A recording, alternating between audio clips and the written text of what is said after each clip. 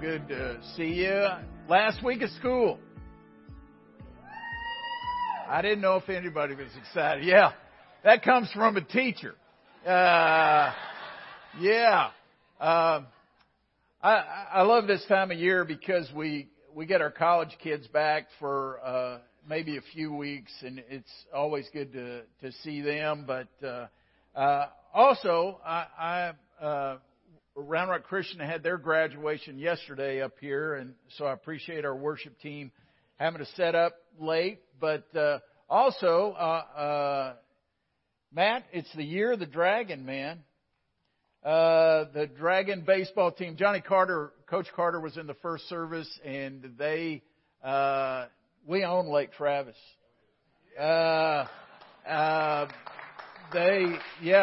They won Friday, and so what that means is that we advanced to the regional finals. You notice I said we. You know, I haven't thrown a ball or hit anything, but I say we because we're part of what's going on, and so that's a big deal. For you that are new today, welcome. We're walking through a little letter in the New Testament called the Book of Philippians, and we're in Philippians 2:12 is where we're going to pick it up in just a moment. But let me kind of whet your appetite as we get into this. Michelangelo, the great sculptor, painter, he even wrote poetry. He was just a creative genius. And one day he was staring at a block of marble that had been discarded by builders. And looking at that block of marble, he's staring at it a long time. And finally somebody walks up to him and says, "Why are you staring at that discarded piece of marble?" And he said, "What I see is an angel just ready to come out." And he began to take his chisel and his hammer, and of course he turned that discarded piece of marble into an angel. And the reason I use that story to introduce where we're going today is that so many of us view life from our circumstances, right? I mean, we look at our circumstances, and if things are going okay, then we feel good about our life situation. We feel contentment and joy. But when circumstances don't look good, we get shook up like one of those snow scenes, and we don't feel content or don't feel any joy. But I want you to know, God is at work. When there's times you feel discarded, you feel like life is just the pits, circumstances can't get any worse, I want you to know that what God sees is an angel prepared to come out. And He is at work in the midst of that. And you need to know that, because we don't have a God that's idle and not involved in our lives. He's intimately involved in everything you're going through, and He will use it for His glory. But here's the deal. Last week, Paul gave us this incredible example of letting your attitude be the same as Christ Jesus, who emptied Himself, humbled Himself to obedience, to even going to the cross. And we see that, and we see that He was willing to humble Himself and walk in total humility, and He was the most content person ever on the planet. And so we think, okay, I see what you're saying, Paul, but how can I even begin to do that? And so we want to walk into this today, looking at once again how Paul talks about this life of contentment, and he leads us on farther into that today. So we're in Philippians chapter 2, and we're going to begin in verse 12. And I'm going to read a little bit, and then we'll stop and unpack some things. And I believe God has a very practical message for you today. And how can we have this secret of contentment? Verse 12.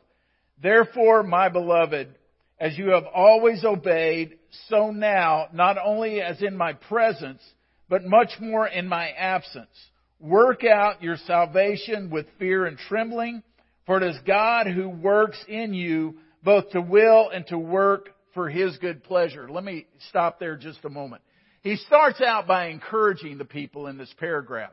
he's encouraging. He says that you have grown even in my absence. You know, I've got to look back. I can't point fingers at you. I can remember being in, especially elementary school, there was a difference in my behavior when the teacher was in the room and the teacher was not in the room. Can anybody identify with what I'm saying? Today, though, I know over here in the school they have cameras in every room. That's not good. But you would be different when the teacher's in the room than when the teacher was not in the room.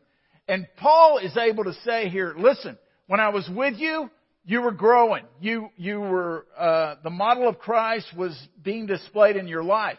But not even when I was there, even more in my absence, you've been growing. And you have been displaying the life of Christ in your lives. And that's what we're called to do. We're called to look like Christ in our lives as He works this out in us. And notice what he says. He says, work out your own salvation with fear and trembling. Now, that creates a little bit of a problem for us. Because we talk about salvation is a free gift. That Jesus went to the cross and it's a gift to anyone. And now Paul is saying here, work out your salvation with fear and trembling. What does he mean here? The Scriptures kind of teach us that there's a progress that happens. We are saved. When Christ went to the cross, He made it available for anyone who would call upon His name. You see, God created the world perfect. Through sin, we corrupted that perfection. We needed a Savior. God sent Jesus Christ. We killed Him. We put Him on a cross. He died for the sins of mankind. He rose from the dead. And anyone who calls upon the name of the Lord shall be saved. That's what the Scripture said. So the Scripture said, it's a one and for all time that I can be saved. But then the Bible goes on to say, not only are you saved, but you're being saved and you will be saved. There's a progress, you know as well as I do, that I came to Christ as an 8-year-old boy. I've sinned more since I came to Christ than before I came to Christ. But what has happened is I know the penalty of that sin has been paid for by Jesus, and I have received that into my life. So I have been saved, but I'm in the process of working this out, sanctification, in my life, and eventually I'll be in the presence of the Lord. I hope that makes sense to you. The word workout here is an interesting term. It means to bring to completion. It's a picture of you have a mine, and in that mine are these ores, and what you do is you get all the ore out of that mine. You don't stop with just a little. You take all of it. And what Paul is saying here is you work out your salvation. You grab for all that God has for you. The other picture is a field that is to be harvested, and that you go to that field and you get all of the grain in that field. You don't just cut an acre. You take all of it that's there. And that's what this word means. What he's given the picture of, for you as a Christian, he's writing to Christians, for you as a Christian, what you need to do is you need to live this life to the fullness of what I have for you. And then he says this, your own salvation. I want you to grab this right quick, because I'm going to share with you some truth. You cannot become a follower of Jesus Christ because your grandfather was a preacher. You cannot become a follower of Jesus Christ because you came to church and you got a gold star for perfect attendance. You can only become a follower of Jesus Christ because of what He did on the cross and by your response to that.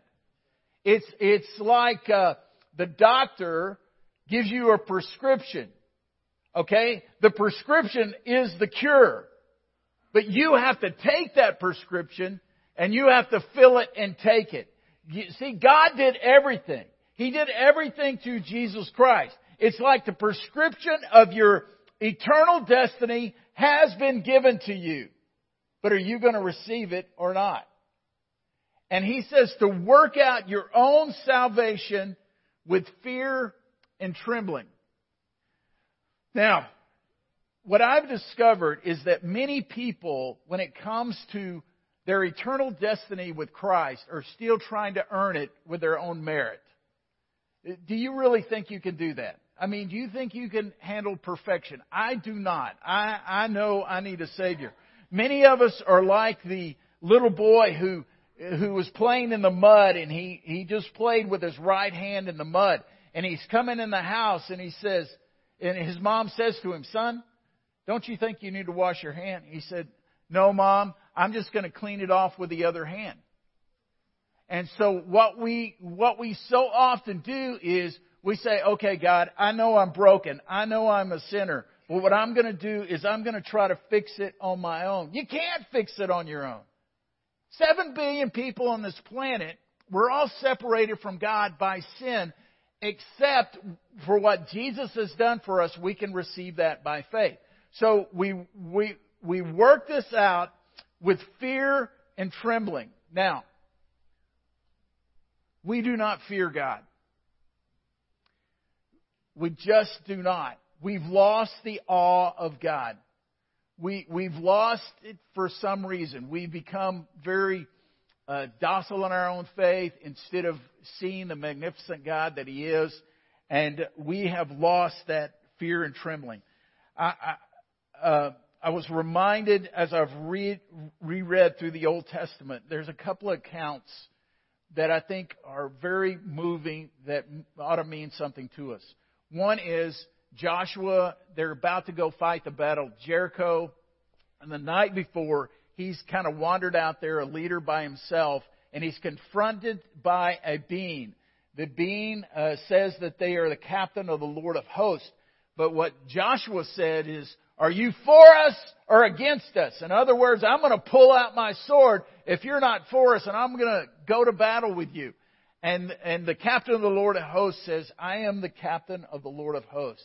I believe it's a manifestation of God, Jesus, and what he says at that point. He says, "I am not for you, and I'm not for them." In other words, there is but one God, and He is in control. And so Joshua, has to respond only way you would respond, by falling at your face upon God, because there was a fear. It was not like I am for God. He is God, and He is magnificent. He is holy. He holds my next breath in His hand. The next one I thought about was, many of you will remember the story in the Old Testament about where David went to get the ark. They're going to bring the Ark of the Covenant before Harrison Ford got it. And they were going to go get the Ark of the Covenant, and they were going to bring it into Jerusalem. And so what they do is they get a new cart, and they're going to transport it into Jerusalem. The Scriptures were very clear that the only one to carry the ark were to be priests, and they were to carry it on their shoulders. But they didn't read that part. And so they get it on this cart. The oxen stumble, the cart is about to tip, and the ark is falling over. A guy by the name of Uzzah reaches out and touches the ark, and God strikes him dead. And all of a sudden it says that, first of all, David was angry, and then the Scripture says this: David feared God on that day. There was a fear that came over him, like, how can I even serve this God who is so holy? And we have lost our fear and trembling of God. But that's what Paul says. He says, you need to work out this salvation with fear and with trembling. Here's a thought that I want to give you. God must work in us before He works through us. God must work in us before He works through us. You see, salvation, I talked about, was this one-for-all occurrence. There's confession. There's repentance. There's receiving what God has done as He convicts us, as He draws Him to Himself. And it's an eternal transformation that takes place. We cannot earn it. We cannot earn it at all. But God has to do this work in us before He can do a work through us. So many of us have got this plan about everything we're going to do for God. I'm going to go do these things for God. He needs me to help Him out on these things. Do you think God really needs you? I mean, really? The answer is no. But He chooses to use you. And He works this work in you. And as He does this work in you, now He's able to use you and to do things through you. And look at the next verse there in verse 13. For it is God who works in you. Here's the answer. It is God who works in you both to will and to work for His good pleasure. It is God who is at work in you. He is, the literal picture is, God is the energy that's going to allow you to live this life that we're talking about. God is your energy. We are called to be we are not called to be an imitation. We are called to be an incarnation. Let me say that again. We are not called to be an imitation. We are called to be an incarnation. What that means is this, is that we can get a picture of Jesus. And we can say, oh, I'm going to start acting like that. I'm going to start doing those things. I'm going to start being a man of humility. I'm going to start doing this. You can't do it. Believe me, I've tried. You cannot do it. It's an incarnation. It's only God's Spirit in you as you become a new creation that He works it out from you. I hope that makes sense.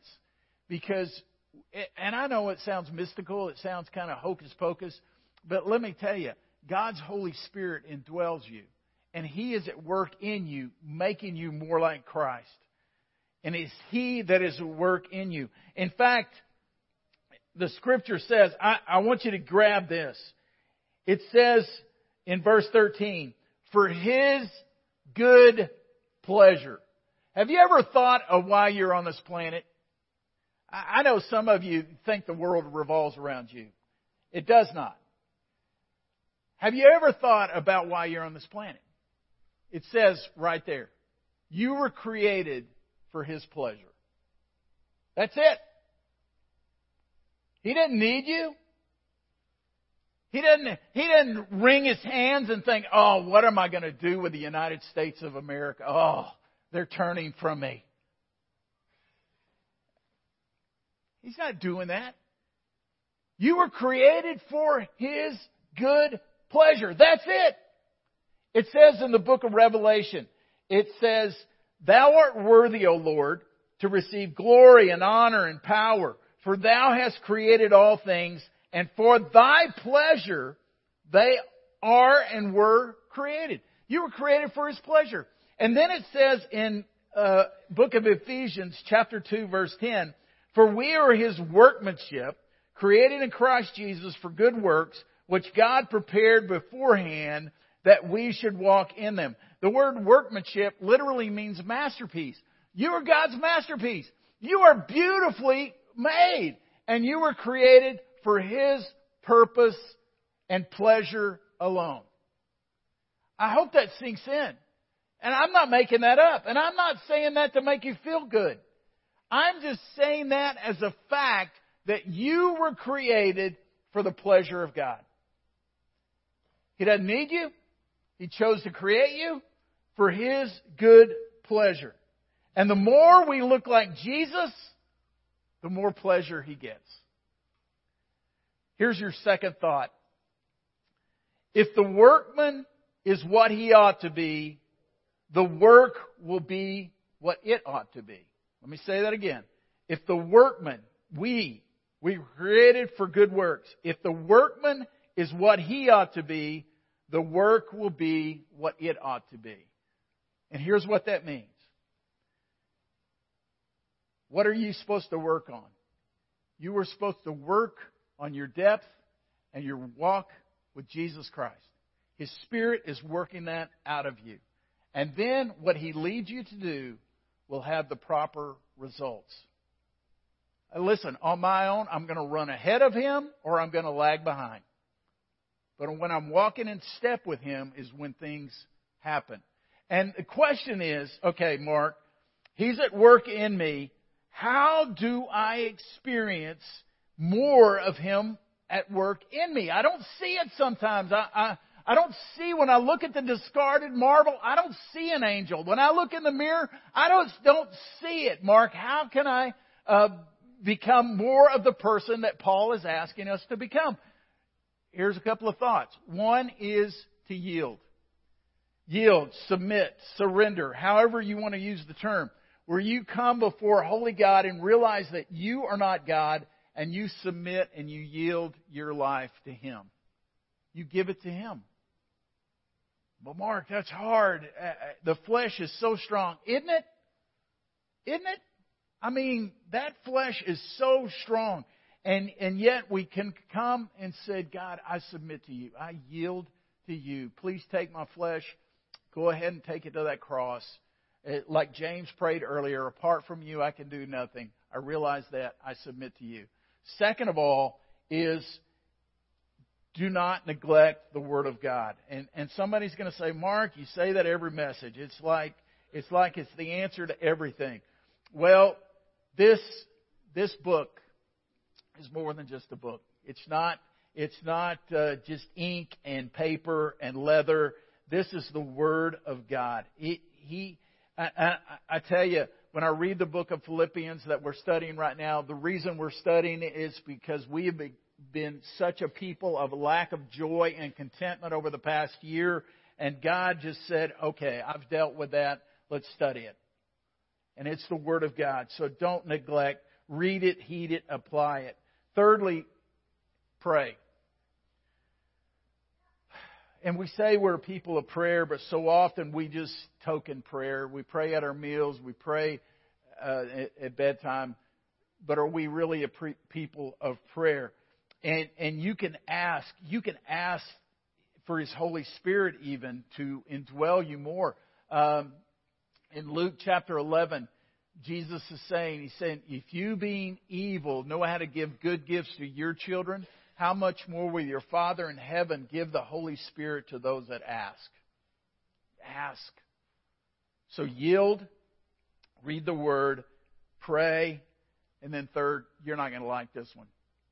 Suffer and serve. Suffer and serve. We're going to get to Philippians chapter 3 in a couple of weeks, and whoa, it's just powerful.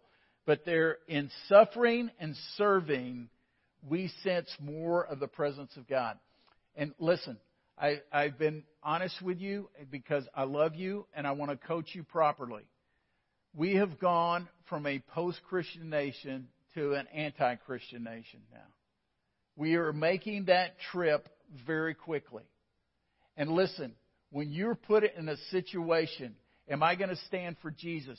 Am I going to truly be a Christian? You see, the term Christian came to them in the New Testament. It meant little Christ. Do we even resemble Christ? Do we deserve the title Christian? As the world starts to squeeze on us even more, I'm telling you, you will experience more of the power of the Holy Spirit in your life. Get ready for it. As our world squeezes you, you will find what you're made of, and you're going to be surprised because Jesus said, I have overcome the world. And so you will be able to stand. Now, what are the results? Let's quickly go on. In verse 14, do all things without grumbling or questioning, that you may be blameless and innocent children of God, without blemish in the midst of a crooked and twisted generation, among whom you shine as lights in the world, holding fast to the word of life, so that in the day of Christ I may be proud that I did not run in vain or labor in vain. Even if I am to be poured out as a drink offering upon the sacrificial offering of your faith, I am glad and rejoice with you all. Likewise, you also should be glad and rejoice with me. He mentions 5 things there that are the benefit and the fruit of walking this life out under fear and trembling as God works in you. First of all, he says this, you'll be blameless. You'll be blameless. I really get concerned, especially with many pastors and celebrity Christians. I hate to use that term, but that's what they are. And who have stumbled and fallen either morally or financially or in their marriage or these kind of things. Because the world sees that and it just says, there you go. But listen, when we're walking in the fullness of God, when He is working this salvation out in us, we become blameless. And the best term I can use is we become like Teflon. Most of you guys don't know what Teflon is. The ladies know what Teflon is because you cook and things do not stick to it. It's easily cleanable because things do not stick to it. I believe when a person is walking in the fullness of Christ and God is at work in him, working this out, we become like Teflon and things do not stick to us. The only thing that sticks to us is that, yes, they're a follower of Jesus. You become blameless. The second thing he says is you become innocent. The word innocent means unmixed, not offensive. It's like Sam's video with the Kids Minute. It's not several colors together. I mean, it's integrity. You walk in integrity. The third thing is you become children without blemish. And what this literally means is you give off a good picture of what it means to follow Jesus. When people look at your life, it's not a set of rules. It's a relationship, living and healthy, that you're walking out. And fourthly, we shine as lights. He says we shine as lights in this world. And Jesus said He is the light of the world. And He challenged us to be the light of the world. And then He said, live your lives in such a way that they may see your good works and give glory to your Father who is in heaven. That's what he said about us. But then Paul comes back here and he says, you are lights. And what does he really mean? There's one definition of light that I think is very valid here. It's the word for beacon. A beacon is a light that gives direction. And he is saying you will be lights in the world. When you're walking according to the fullness and God is working this out in your life, you become beacons that other people can actually follow. What is sad today is that many Christians do not take this seriously, and the world does not have a good picture to follow. But if we're walking in the fullness and He is living this out in us, then people can follow.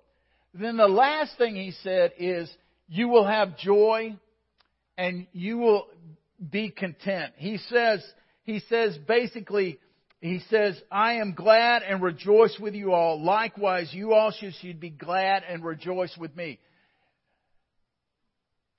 You want to know true contentment and joy? It's when God is fulfilling His purpose, which is His pleasure in you. It's not some man-made thing. It is God working in you. That's why Paul can say, I'm content in all things.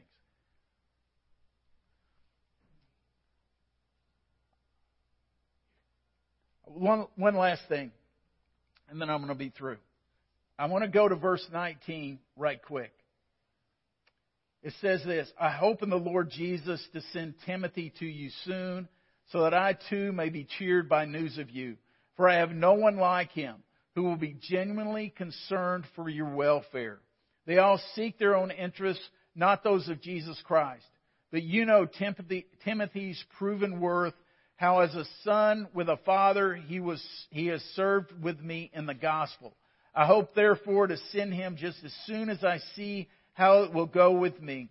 And I trust in the Lord that shortly I myself will come also. Here's the last point. And here's the thought. We need to be grateful for our spiritual fathers or mothers.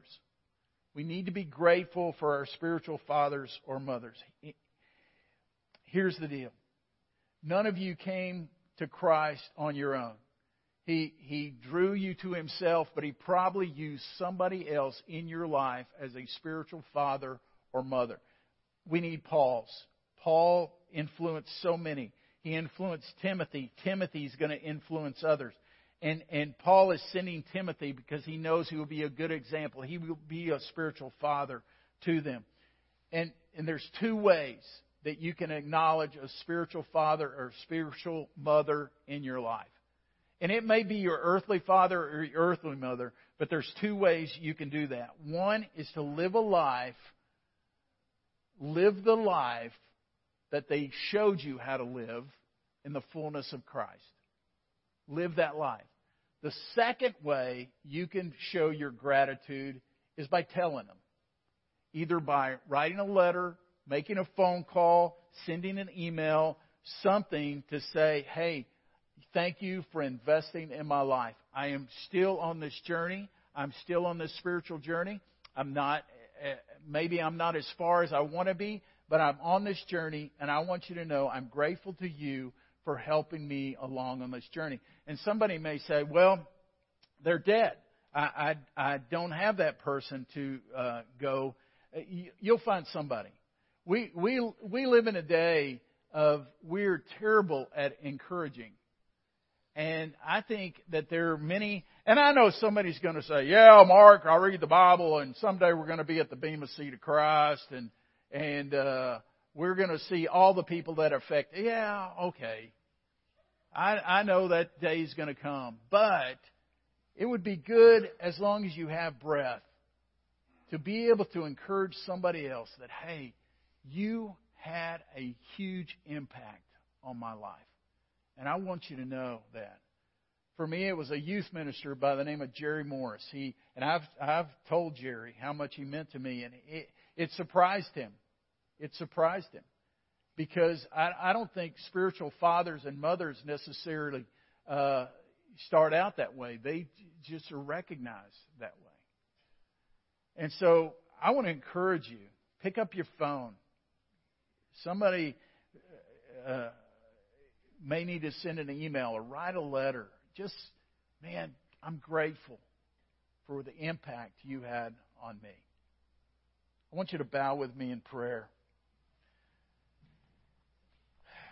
I want to just real quickly speak to your heart and then pray for you.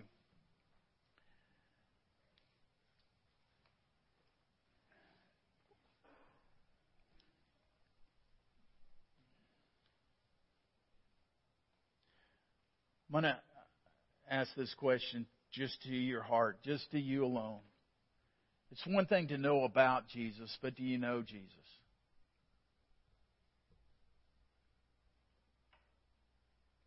I mean, do you want to know Him? Do you want to experience contentment and forgiveness and the freedom from the things that just hold you down? And He is waiting for you. He said, you that seek me will find me when you seek with all your heart, when you come and you ask. I will come. Come unto me, all you that are weary and heavy laden, and find rest. How many people want rest today? But we're not going to find it until we're willing to yield to Him. How many of you in this room still have been struggling with what your purpose is on this planet?